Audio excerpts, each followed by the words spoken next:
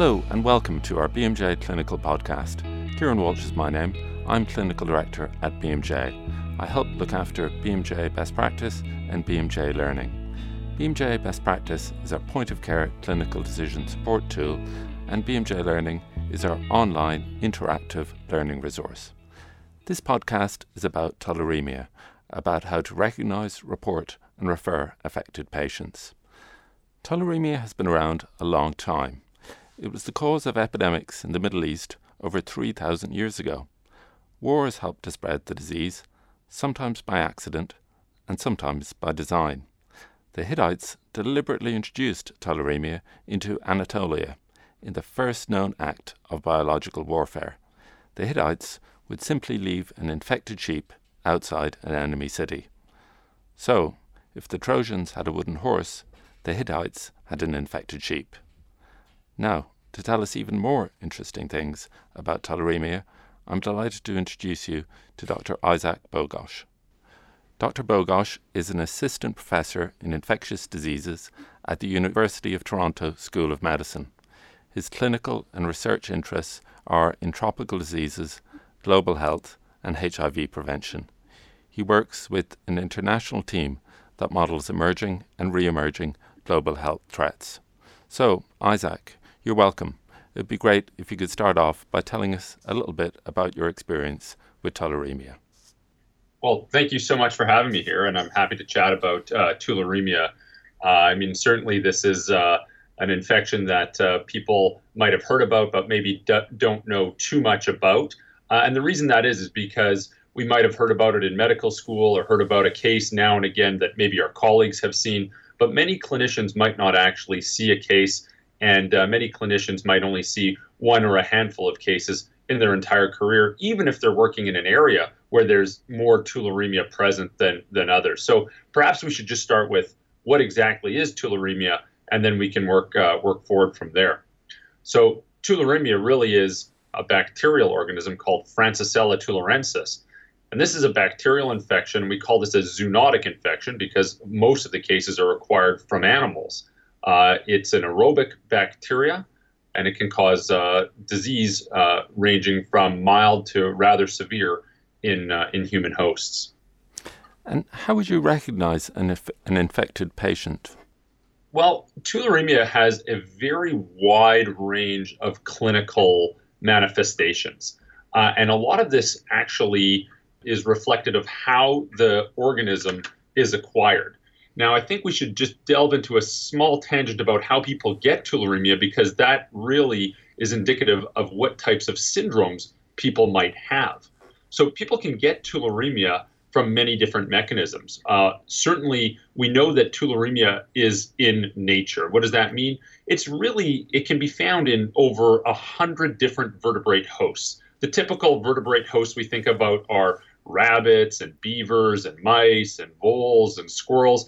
We don't often think about these other animals, but sometimes those animals get sick and die. Other times they don't get sick and die. They just carry the infection. And regardless, those animals can transmit the infection to us. So how do humans get it? Certainly contact with these infected hosts, with these infected vertebrates. So if there's infected material, for example, blood that comes into contact with a human mucous membrane or a cut in our skin, we can certainly get it. So people who handle animals or hunters or veterinarians are certainly at greater risk. Another very common and probably the most common mechanism of acquiring this infection is through insect bites. Now, tick bites can transmit this, typically in summer months when ticks are biting. But there's other insects that can transmit it as well. In certain regions, mosquitoes can transmit it, and in other regions, horseflies can transmit the infection. So that's a very important mechanism, and we'll see how the mode of acquisition really can reflect the type of syndrome. Two other important ways of getting this infection are through the ingestion of contaminated meat or water. So obviously it's important to cook our meat and drink purified water. And lastly, inhalation. This is what we call a Category A bioterrorism agent. So it can be weaponized, and people can inhale tularemia. In addition, people can inhale it through a number of mechanisms in nature. And this sort of blends into, well, how would we recognize a patient affected with tularemia? And the challenge here is it's difficult because there can be many different clinical manifestations and a wide range of syndromes. The three most common syndromes are one called ulceroglandular disease, another called glandular disease, and another form called pneumonic tularemia. There's others, but those are the three most common clinical manifestations. Let's just first start with ulceroglandular disease. This is, actually all three of them, patients will have a fever. So fever is going to be common throughout all. So if someone's febrile, obviously it's not specific, but that's certainly a clue. And in ulceroglandular disease, patients will have a fever. They'll also have this ulcerative lesion that typically has a central eschar in it. And this is usually the site of a tick bite or the insect bite. So when we remember just from a few moments ago, how do people acquire this? People that get tularemia from insect bites will commonly, not always, but will commonly have this ulcerative lesion with an eschar, and that's the site of the bite. And then they'll have a fever and tender lymphadenopathy around the area. So that's ulceroglandular tularemia. Glandular tularemia really just is the fever and this regional lymphadenopathy, but there's no identifiable skin lesion in those cases. And then lastly, this pneumonic form of tularemia, this is from inhalation of the organism. So if it's aerosolized by some mechanism and people inhale it, people will present with fever and then also have respiratory symptoms, so cough, shortness of breath, and certainly, on examination, they'll have signs and symptoms suggestive of what might appear to be a severe community-acquired pneumonia, and the X-ray will be compatible with a consolidation, sometimes a pleural effusion, and frequently a hilar adenopathy as well. So it's got a broad range of clinical manifestations, and this is really reflective of how people acquire the infection.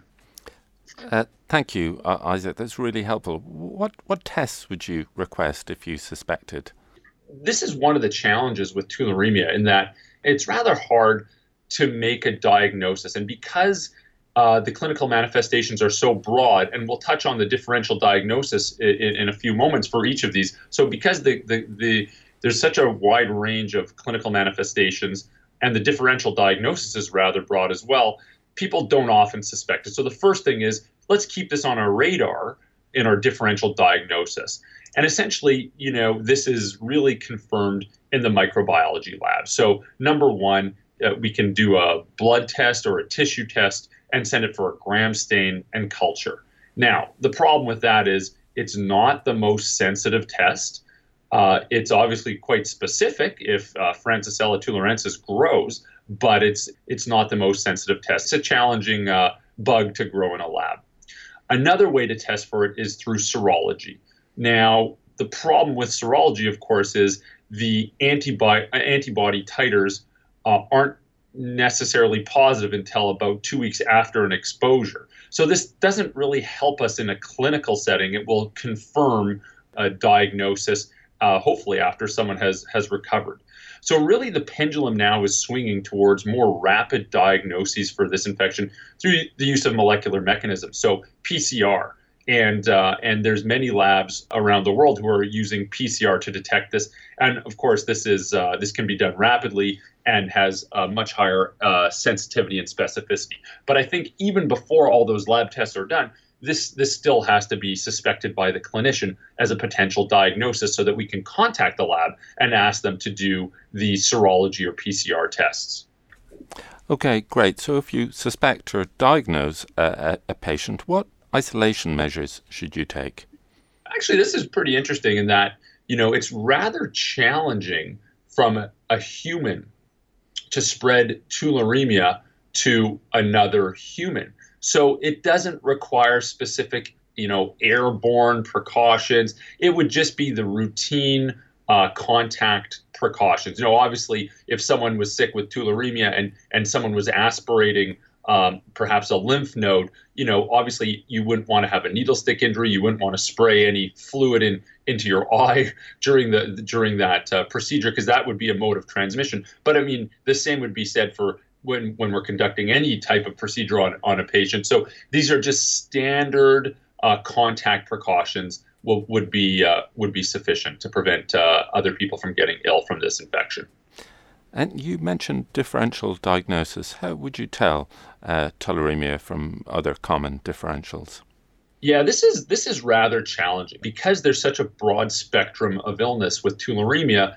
This mimics many other types of infectious and non-infectious etiology. So let's think about this ulceroglandular or glandular forms of tularemia. I like to sort of think of things in terms of infectious and non-infectious etiologies that can mimic this. So thinking about infectious etiologies, we have regional lymphadenopathy, fever, plus or minus an ulcerative lesion with an eschar. So the differential is rather broad. Certainly, bacterial organisms can cause this, like streptococcal or staphylococcal infections that have regional lymphadenopathy. Other bacterial infections that can cause this syndrome include cat scratch disease from Bartonella. Syphilis can cause this as well. And then we're seeing more and more cases of lymphogranuloma venereum, which is a increasingly common sexually transmitted infection. More, I guess we would say, rare bacterial causes of this, but certainly on the differential diagnosis, are anthrax, especially when we talk about having the cutaneous form of anthrax that has that central eschar in an ulcer.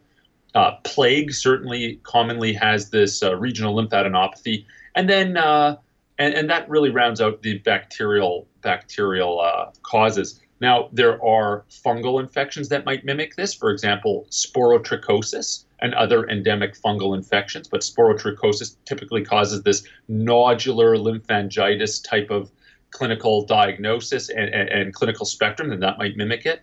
And finally, rounding this out, there's viral causes. So acute HIV certainly can have fever and lymphadenopathy. That should be on the differential. And herpes simplex infections might have some of the ulcerative lesions that we talk about. A couple of others, when we think about protozoal infections, toxoplasmosis can have fever and lymphadenopathy. So those are the infectious causes. Non-infectious causes, really, we should be thinking about malignancy when we think about fever and regional lymphadenopathy, but also bites, non-infectious bites. So, for example, a spider bite that has local necrosis in the case of ulceroglandular tularemia. One other thing I should mention is, there is this pneumonic form of tularemia. And the differential for the pneumonic form might be rather broad as well. But certainly when people present with fever, cough, shortness of breath, this is a community-acquired pneumonia until proven otherwise. So there's many, many etiologies of community-acquired pneumonia. And that would be much higher on my differential diagnosis than tularemia in someone coming in. Of course, we'd have to get a good history and hear what the epidemiologic exposures are. But after community-acquired pneumonia, we think about things, again, in the appropriate epidemiologic categories, but something like tuberculosis and pulmonary fungal infections as well in the appropriate context, and then much more rare etiologies, again, in the appropriate epidemiologic context, things like pneumonic plague or psittacosis or even Q fever. So those would round out the differential diagnosis for the major syndromes of tularemia. So do you need to refer? And if so, how urgently and where should you refer?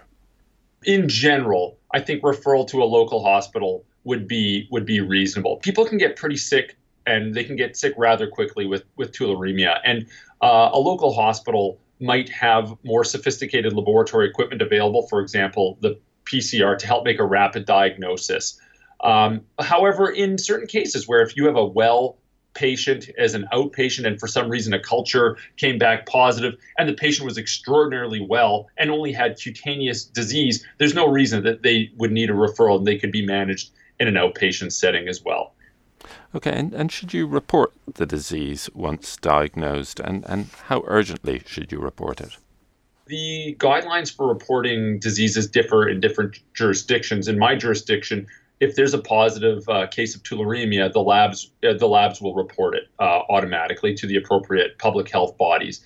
In other jurisdictions, it might be up to the clinician to report, but it should be reported right away. And the reason is, if there's one case, there might be other cases, especially in the context of this being a Category A biologic weapon. So it should be reported, and it should be reported rapidly. Okay, great, thank you. And tell us, what are the common pitfalls in the diagnosis and management of tularemia? The major pitfall is what we would call a failure to consider. This just is such a rare infection, even in places that have more cases. For example, Turkey has a lot of tularemia, but even in Turkey, it's still not a common event. So clinicians might not consider it, and laboratories might not consider it. And I think that's the biggest pitfall. If this is on the radar of the clinician or the laboratory, then we can more quickly come up with a diagnosis and manage cases. The key issue here is to recognize the three major syndromes of tularemia and to have this enter the differential diagnosis in the appropriate epidemiologic context. Okay, well, thank you very much, Isaac, and thanks to you all for listening. We hope that this has been helpful, and we hope that you'll be able to put what you've learned into action to better recognise, report and refer affected patients.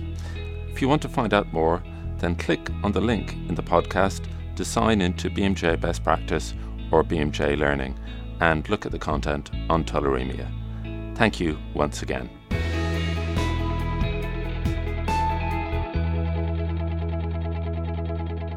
And if you enjoyed this podcast, please remember to subscribe and rate us on iTunes.